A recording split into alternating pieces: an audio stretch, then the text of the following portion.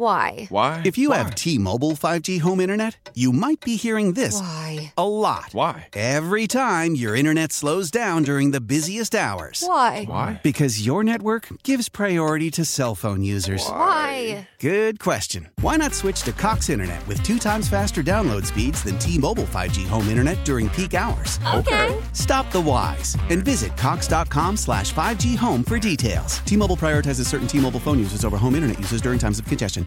Old Man Winter here. If I had it my way, it would stay winter all year long. Short days, wind chill, black ice, and a good polar vortex. Oh, heaven. Wait, is it getting warm in here? Your cold snap is over, Old Man Winter. Spring has arrived. Spring. Spring is here, which means it's the perfect time to get away in the Hyundai you've always wanted. Visit the Hyundai Getaway Sales Event, where you can get great deals on all of our award-winning Hyundai models, like the tech-filled Tucson and Kona, as well as the spacious Palisade. Enjoy wherever you go with the peace of mind that comes with America's best warranty and 3 years or 36,000 miles of complimentary maintenance. But hurry in, these deals won't last. Add more joy to your journey at the Hyundai Getaway Sales Event. Now get 0% APR or up to $1,500 bonus cash on the Hyundai Tucson. Now, during the Hyundai Getaway Sales Event. Offers end soon. Call 562-314-4603 for details. Right now, we welcome in John Schmeelk, who is a podcast host, reporter, producer for the Giants, my longtime co-worker here at The Fan many, many years ago. Matter of fact, Schmeelk, before we get to the Giants, and I should say Schmeelk is also a diehard Knicks fan, and you've heard him on with me plenty of times over the years talking both Knicks and Giants. Schmeelk, do you remember where you were the last time the Knicks beat the Denver Nuggets in 2006 on the road? I don't remember where I was. Do you? No, because I was guessing that it's possible. Now, I do remember where I was, and I was like, it's odd, but maybe Schmeelk was in Astoria with me at the time. Did you leave for the Giants yet in 2006? No, I left in the June of 2007. So depending on what night that game was, there is a good chance I was actually in Astoria that night too. If it was I guess that would be a Monday or Thursday, Wednesday or Thursday, I could have been there. Right, because you were off the other days or whatever during the night. I just remember, and it's possible because we had opposite schedules that I was there and you weren't, but I was like, oh, wow. And, look, we used to watch the Knicks and talk about, the crappy teams that were back then, whether it's Frank Williams earlier on or Michael Sweetney. And that particular team with Jamal Crawford, I remember after watching the highlight, I didn't know, just saying, the last time the Knicks won in Denver, who the hell could guess that? But then I saw the highlight where Crawford hit that shot at the buzzer late in the game there to give the Knicks that lead. I was like, oh, yeah, I remember where I was. I was in the fan newsroom. Maybe Schmeelk was there. Anyway. And the funny thing, I thought a great trivia question. They gave the starting lineup for that game with like Quentin Richardson, and it was pretty good. Right, a bunch of guys that we have since forgotten for good reason. All right, anyway, maybe we'll get into the Knicks a little bit, Schmeelk, a little bit later before we let you go. But let's get into the Giants. I mean, do you believe it? I haven't talked to you all season. Giants are 7-2 after 10 weeks, going into a game where they are expected to win ahead of course, a huge matchup with the Cowboys on Thanksgiving. But just give me first your overall assessment on from where we're at last year and the way that things went under a different regime to where we are now heading into Week 11 with a 7-2 football team. Yeah, look, everything that went wrong last year has gone right this year. And I know a lot of people want to give, all the credit to the coach, and obviously Brian Daboll's a lot to do with it, but a lot of it's luck too, right? I mean, like Saquon Barkley was not healthy last year. Saquon Barkley's healthy this year. Daniel Jones missed 6 games last year. He's healthy for 6 games this year. The field goals that were going in for opponents last year are missing for opponents this year. So, and they just, Sal, look, I was in a state of disbelief probably through mid-October, but at this point, they've done it enough times where they've found the winning formula. And, they're just doing such a good job playing situational football. Like, their defense is ranked like 18th or 19th in yards, right? But they're second and third down defense. They're second in red zone defense. And whenever they need a big play on either side, offense or defense in the fourth quarter, they're making it again and again. So it's making up for maybe some of those deficiencies we thought they had at the start of the year. And that's a credit to the players and the coaching staff for basically taking advantage of every opportunity that they've gotten. I just be careful saying this is a game they should win this week. The spread's pretty small. The Lions have won 2 straight. The Lions have scored 27 or more points this year 5 times. The Giants have gotten to 27 points just once this year. So, this is a dangerous game. The Giants, every one of their wins has been a one-score game. They're 7-1 in one-score games this year. So they can, when we have callers on Big Blue Kickoff Live, our daily show on Giants.com, and if someone calls and says, this is an easy game, we should win this one. My answer is invariably, the way the Giants play, they can literally win every game on their schedule, but they can also lose every game on their schedule. That's how tight every game the Giants play is going to be just because of their style. Right. So now is that on the X's and O's and the scheme from the coaches going into each game, purposely playing close to the vest, running the football, trying to shorten the game? Obviously, you talk about the third down, situational football, whatever it may be, but is that by design, not opening things up with the talent they have? How much of that, the way that they play, the one-score games, close late, try to make the other teams beat themselves, how much of that is on the scheme and game plan going in from the coaches?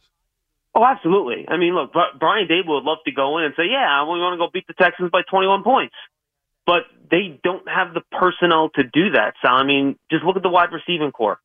They've basically been shuttling guys that they've picked up mid-season off waivers as their second and third wide receivers for, much of this year. I mean, Isaiah Hodgins was in the building for like a week and a half. He ended up being basically their third wide receiver in the second half last week after Golladay had that drop. So, and combine that where I think their offensive line is much better run blocking than pass blocking. I think they're afraid if they try to open it up too much, then, maybe Daniel Jones will start having turnover issues again. You will have more 3-and-outs. You'll give short fields to the other team. So, yeah, this is the formula for winning that this coaching staff has found that works for this group of players, and to the players' credit, they're executing it. Right. That's perfectly said. Their plan for this group of players. Now, maybe that would change with different players moving forward. Oh, it would. Right. It absolutely would, for sure. By the way, if you hung out with Daboll, he seems like the coolest dude. I just want to grab a beer or some dinner, or maybe go to a Ranger game with him. You hung out with Daboll yet? I have not hung out with Daboll, but look, you know me. I was there for Tom Coughlin, and that dude, I learned more about being like a responsible adult and being like a good worker and being prepared from him than anyone in my life except for like my dad. That's the type of impact Tom Coughlin has on people that work with him. But Brian Daboll is by far the most easygoing and approachable head coach that's been there for the Giants. I got along with Joe Judge, to be honest with you. I had no issues with Joe. We got along. He was good to me. But, Daboll, he treats everyone the same. You could be John Mara. You could be the guy in the cafeteria. You could be me, who works on the production side, a player. He just talks to everyone like they're a regular person, and it's really, really nice. Yeah, and that's what kind of makes me want to hang out with him. He seems like just one of the guys. Oh, and by the way, happens to be a great football coach. We're talking with John Schmeelk, podcast host, reporter, producer for the Giants, huge Knicks fan as well. All right, you mentioned we'll get into some specifics. You talked about Daniel Jones and the idea that the Giants, and Schmeelk, I mean, you would know this from years of working at the Fan here and how it works. I mean, I say one thing that may be a minimal criticism of Daniel Jones, and I'm getting calls at 5 a.m, people telling me I'm an idiot. How dare I hate the Giants?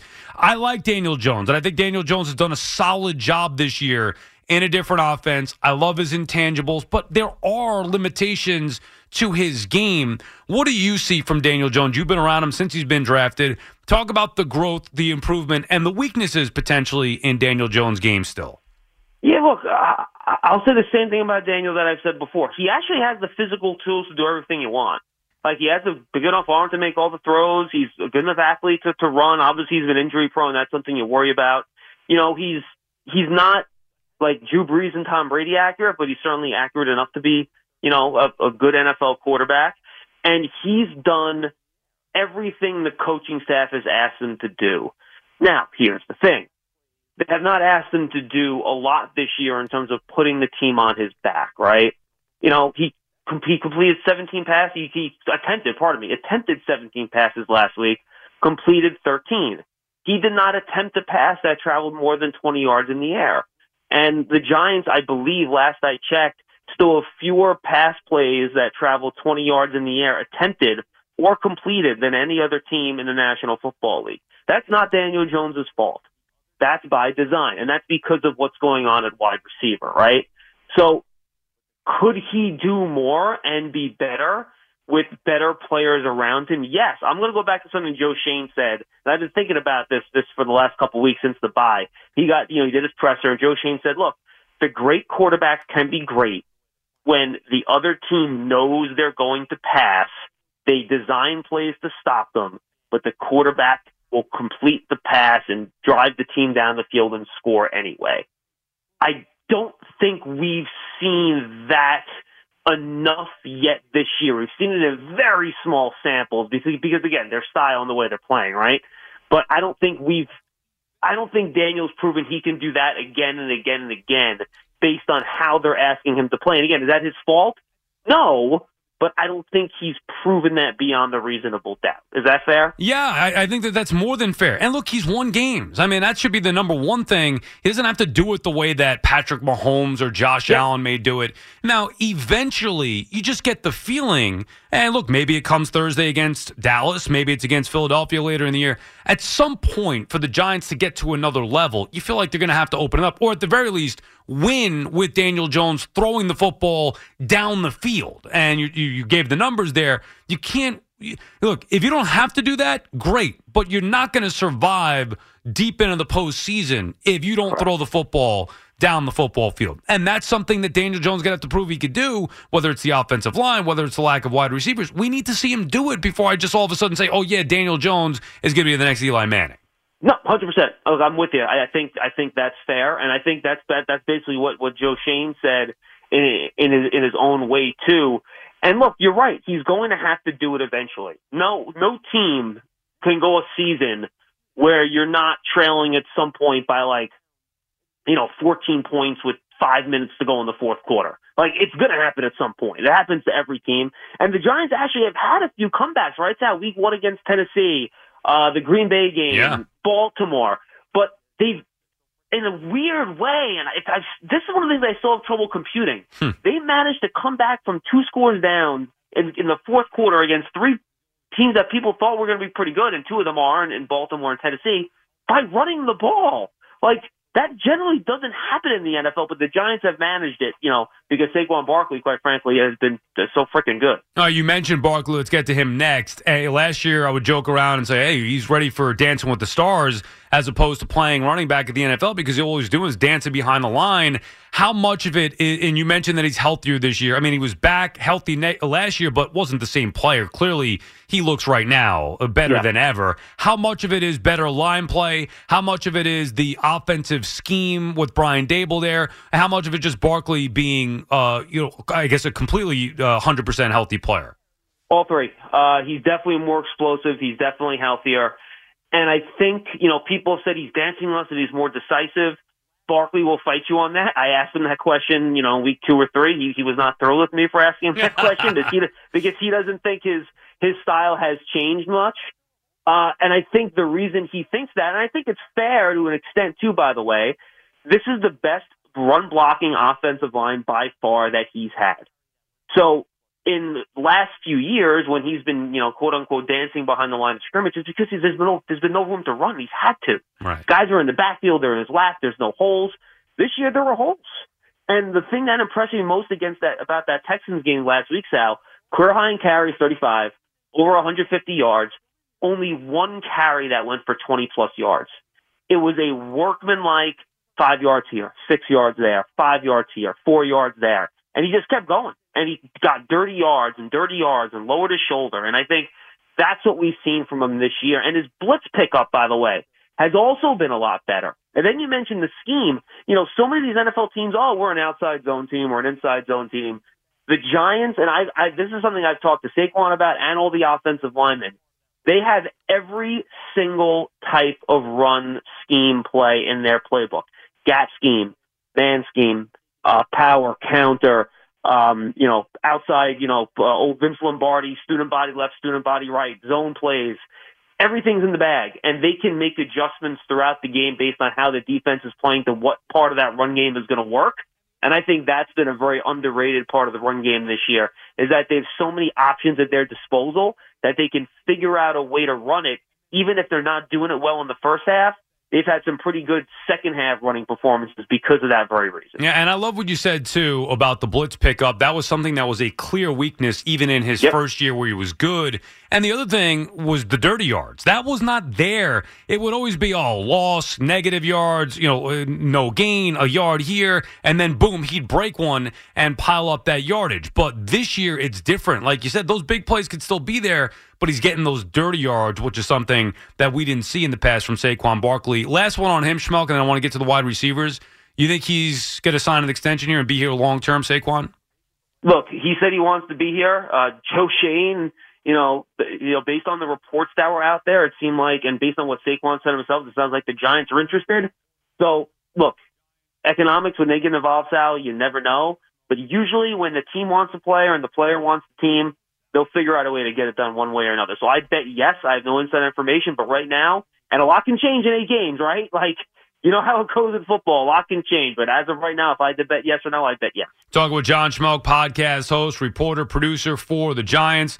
Get into some Knicks and a few as well with Schmelk, but I want to finish up here with the Giants. All right, wide receiver, that's the big thing. Oh, Sal, Daniel Jones has no weapons. Giants desperately need wide receiver. Golladay stinks even when he comes back. They move Kadarius Toney. They're talking about Odell. First, let's start with Kadarius Toney. Why do you think the Giants moved a player with talent at a position that they clearly need help at? Yeah, that is still a bit of a mystery. Joe Schoen and Brian Daboll gave you nothing on that. There was clearly some kind of disconnect. Look, first of all, Kadarius Toney was hurt for a long time. Going back to last year, he comes back, has a hamstring, comes back, hurts his other hamstring. But at some point, it would appear that, he got healthy at the very end because he was kind of ready to go as soon as he got to the Chiefs. So it's still kind of unclear exactly what happened at the end of his tenure here. But look, they know they needed him. I mean, they knew he had a skill set that no other wide receiver had. But I think it was just one of those deals where it wasn't going to work out here. The Giants' playbook is notoriously big, thick, complex, and complicated.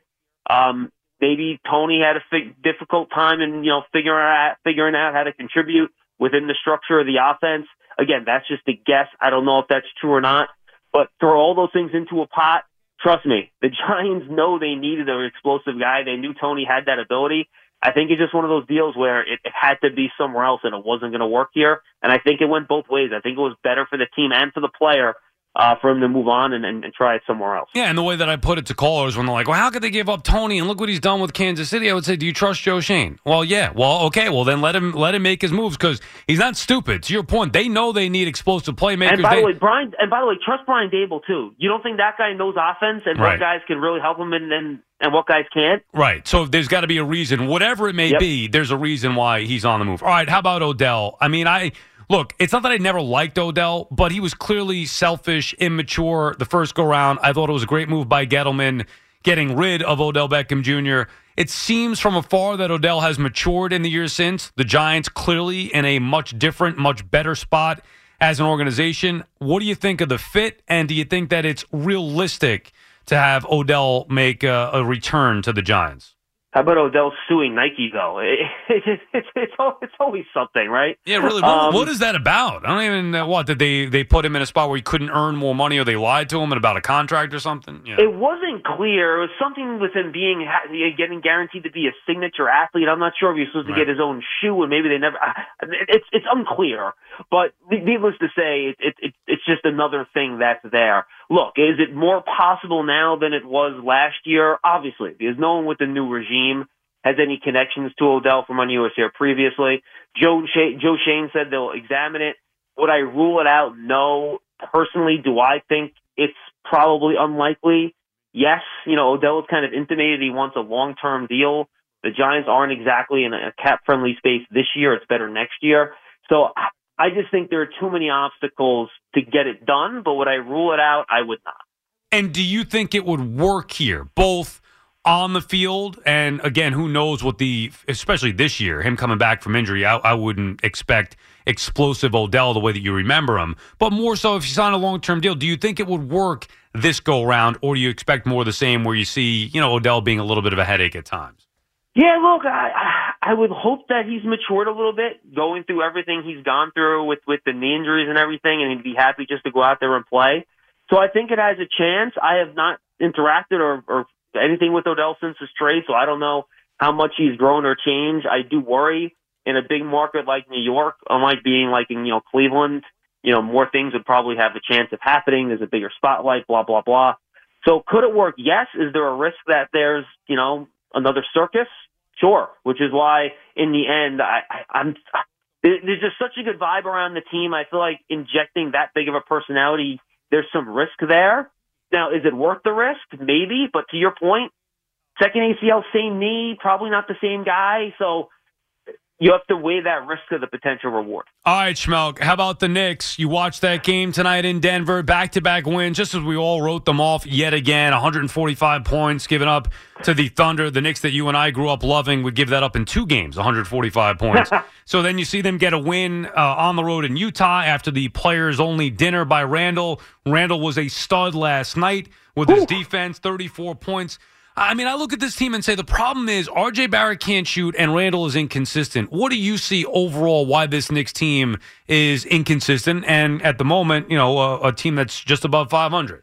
Yeah, and look, while it was a bad loss to Oklahoma City, and I get why fans were really upset, they were still a 5-6 team, and they were a team I think we all figured would be around 500 this year, right? So I wasn't one of the guys that was like freaking out about it. Look, I think the Randall Barrett fit is similar to the old Carmelo Stoudemire fit, right? Where I think they're both good players, but they don't really work together because, to your point, neither guy shoots well enough. Randall doesn't have the range. Barrett doesn't have the range consistently, and he's been just RJ. Knicks fans hate Julius Randle and Tom Thibodeau, and they blame them for everything, whether it's their fault or not. And I get why you want to play Obi Toppin more. So do I. His 3-point shots been great this year. Blah blah blah. I'm with all that, but it has allowed R.J. Barrett's brutal start to this year to slide under the radar. He has been terrible offensively. His efficiency numbers are brutal. His defense hasn't been good either. But look, they just don't have enough shooting, Sal. And you mentioned Barrett and Randle, and then they play that rim protecting center. Okay, so you're down to 2 guys in the starting lineup that maybe can shoot a little bit, and that's Brunson's one, and yeah, he's good, but he hasn't been hit threes this year either. And then Cam Reddish, who's been a nice story, he's still not a lights-out shooter. So, they just don't have a lot of shooting, which is going to make it difficult to score. But the bigger problem this year has been their defense. Their offense is ranked in the teens. Their defense is in the 20s, which is atypical for a Tom Thibodeau team. And look, Thibodeau's defensive strategy is to clog the paint. So it's designed to give up some open threes, but their rotations this year have been worse than normal. So they've given up more open threes than usual, and they've gone unlucky. They've faced some teams that I think have just had really hot shooting days, like the Thunder, the Celtics game early in the year. They had a hot shooting game, and I think that's kind of been something they've rolled into a little bit. So different issues than maybe we've seen in years past, but I think the same basic problems. Sal, they don't have anyone on this team, and this is the bottom line for the Knicks. They don't have anyone on this roster that's ever going to be the first or second best player on a really, really good basketball team. You don't even they think got a bunch of 3s, 4s, and 5s. Brunson can't be a 2? On a championship team? I don't think on a champion. I love Brunson. He's a really good player. Right. I think he's a 3 on a title team. Okay, fair enough. And I could see that. And he'd be a very good 3. Yeah, a very good 3. Right. Correct. I like him, but they're missing 1 and 2, and their guys, Randall and Barrett, not good enough. I mean, that's the problem. Yep. And we don't know if there's a way out. I mean, they had an opportunity for Donovan Mitchell. They didn't want to get him, or they didn't want to go all in to get him. And by the way, I don't blame them, because I think if they emptied the cupboard like they would with Mitchell, they'd have one guy, but then how are you getting the second guy? So what are you doing here to fix this team? I don't think Knicks fans are going to like what I'm going to say. I was always a bottom-out guy, and I think even though Knicks fans enjoyed it, that COVID season, I guess it's 2 seasons ago now when probably they got the worst thing to happen, right? The false hope. It is the worst possible thing that could happen to this franchise. Yeah. And it was a lot of fun, but that was the season where they should have bottomed out. Somehow Julius Randle decided to become an All-NBA player for one season by some miracle. They get Derrick Rose, who apparently found a time machine, and 2015 Derrick Rose showed up, and he was really good. And they rolled to the 4 seed, and they end up. And then what are you going to do? Are you going to go to that off season and purposely tear down a team that just got the 4 seed? Like, I get why they should have, but it's just a really hard thing to do. So then they're stuck in this limbo, and I don't think the front office has done anything egregious. You know, they maybe could have done a couple things better, but it hasn't been anything that's been like, oh my God, they just traded 2 first-round picks for Eddie Curry. What are they doing? Right. They haven't done anything like that, but they're stuck in limbo. And now the price is so high to trade for a superstar because of that dopey Rudy Gobert trade that the Timberwolves are going to regret for the next 15 years, that you almost there's not going to be enough left after a trade, and stars don't get the free agents anymore. They all sign extensions. So the only way out of this, Sal, to be quite honest with you, is to trade everybody and bottom out and tank. Yeah. And they'll never do it. James Dolan, I don't think will let them do it. I don't think Leon Rose wants to do it. But they already are +4 in first-round picks. And when I say trade everybody, dude, I mean trade quickly before you have to pay him. But when he's at his highest value, same thing with Toppin, same thing with Grimes, Barrett, Brunson. You could probably net into the 5 or 6 first-round picks for all those players. You and tank just, for a just couple start of over. years. You tank for one. And look, that would be a pretty quick rebuild. This isn't like a 76 or God. 4 I mean, they've been years trying to where the rebuild for worst team in the 20 league deal. years. Schmelk, it's been ongoing for over 20 years now. But they have never truly bottomed out, Sal, on purpose like this. Well, they had So that you're 1 year, really- the RJ year. They were supposed to get the number 1 one year. pick.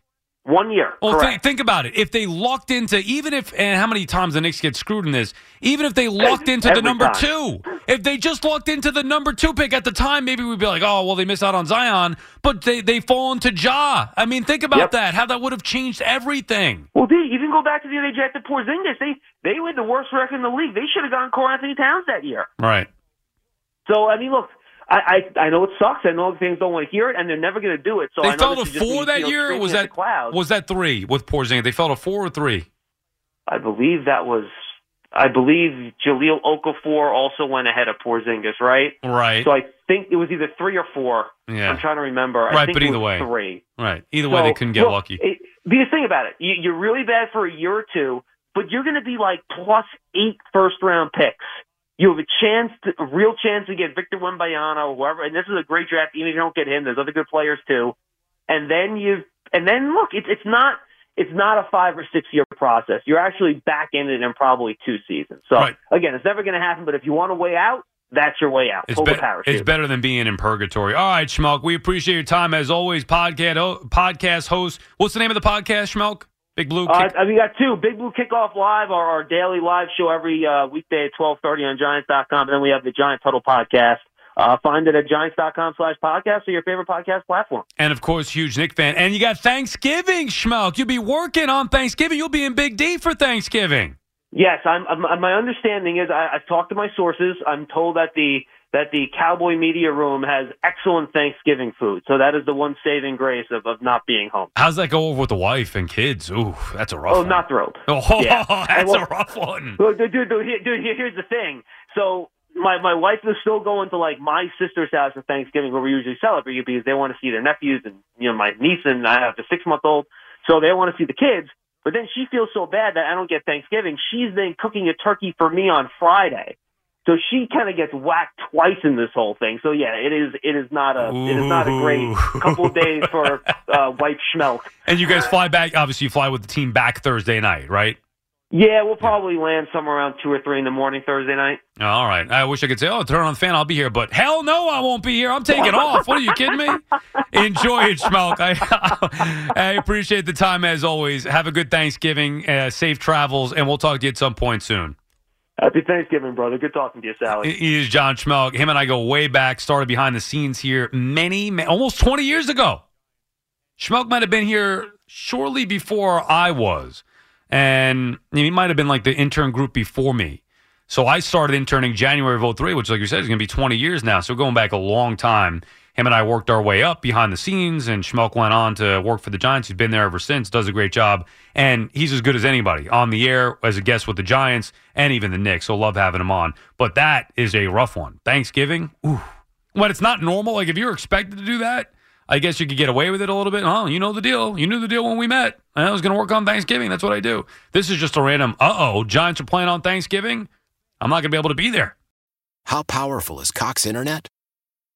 Powerful enough to let your band members in Vegas, Phoenix, and Rhode Island jam like you're all in the same garage. Get Cox Internet powered by fiber with America's fastest download speeds. It's internet built for tomorrow, today. Cox, always building better. Cox Internet is connected to the premises via coaxial connection. Speeds vary and are not guaranteed. Cox terms and other restrictions may apply. Analysis by Ookla Speed Test Intelligence Data. Fixed median download speeds. US Q3 2023. Celebrate and save at Ashley's Anniversary Sale. With Hot Buys, your choice of colors starting at just $3.99. Ashley Sleep mattresses starting at $2.50. Plus, receive a free adjustable base with select mattress purchases. And shop top mattress brands like Stearns & Foster, Tempur-Pedic, Purple, and Beautyrest Black with 60-month special financing. Only at Ashley. Subject to credit approval. No minimum purchase required. Minimum monthly payment, down payment, tax, and delivery may be required. See store for details.